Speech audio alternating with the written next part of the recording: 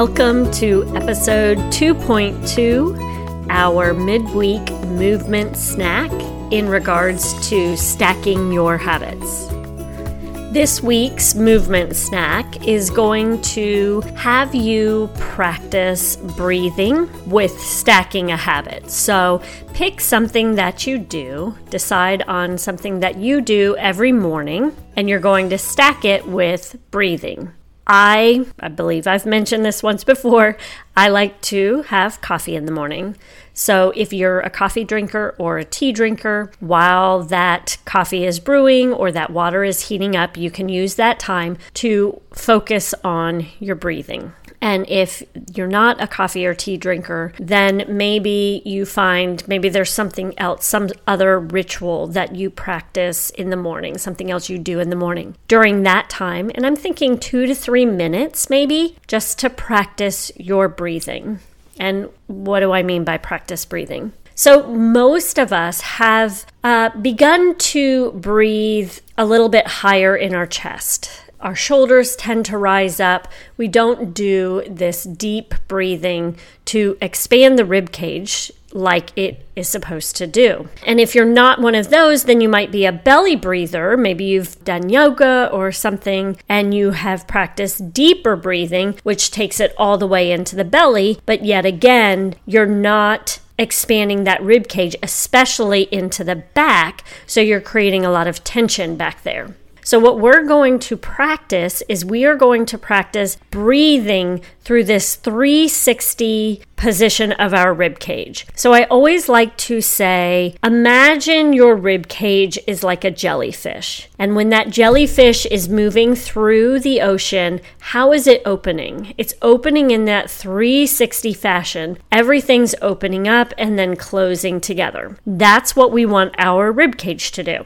So right now, if you aren't driving and you're able to do this, I want you to place your hands around your rib cage, and then I want you to relax your shoulders. And I'm not gripping my ribs or anything. I've just got my hands relaxed around my ribs, and my shoulders are relaxed as well, so they're not up near my ears. And I want you to breathe in and just see initially what happens with your ribs. So what did you notice? Did you notice one side, maybe the ribs in the front expanded more? Maybe you didn't feel that at all, and maybe what you felt was your shoulders rising up to the ears. If you are breathing higher up into your shoulders, you are in a sympathetic state. So this is going to mean you're more anxious. You may deal with high blood pressure. You may deal with heart palpitations.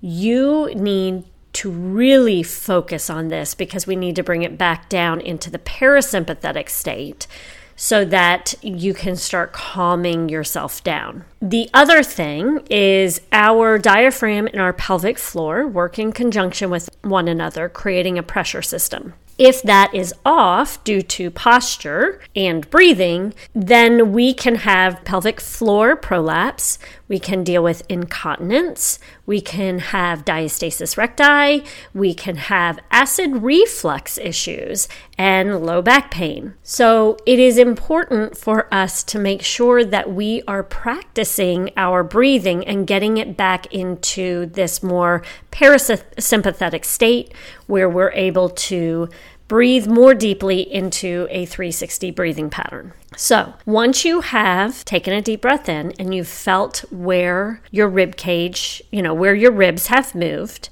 I want you to try to redirect. So this time you can breathe in, and when you breathe in, we're going to try to get our back ribs to move into our thumbs. And if you don't have your hands wrapped around your ribs, what you can also do is you can lean back in your chair, wherever you are. And I want you to try to press your back into that chair when you take a deep breath in. So you can do that now.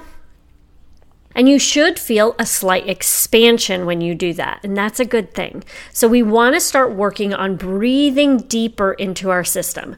We want to try to breathe deeper into our back to help with that, trying to get back into that 360 breathing pattern. The other thing that you want to work on is creating movement through the sides of your rib cage as well. Again, this is a lot of focus. There are some exercises that you can do. So if you're interested, you can always join us over at Form Fit Moms.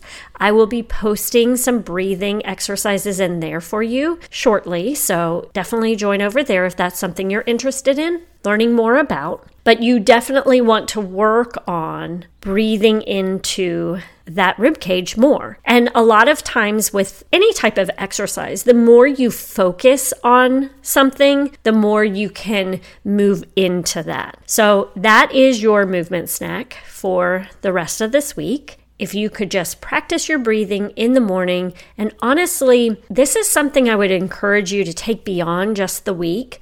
This is something that you can use in life, and it can be so beneficial to you. So take some time, start trying to stack that habit of your morning routine, adding breathing into your morning routine so that you can start to move into a more parasympathetic state than a sympathetic state and start calming your body and creating a better pressure system throughout your whole center. And I hope you enjoyed it. Let me know how you felt. If you need to see a video of this, I do have one on YouTube, and I will also post it on Instagram at raising_healthy_humans. And let me know how you felt.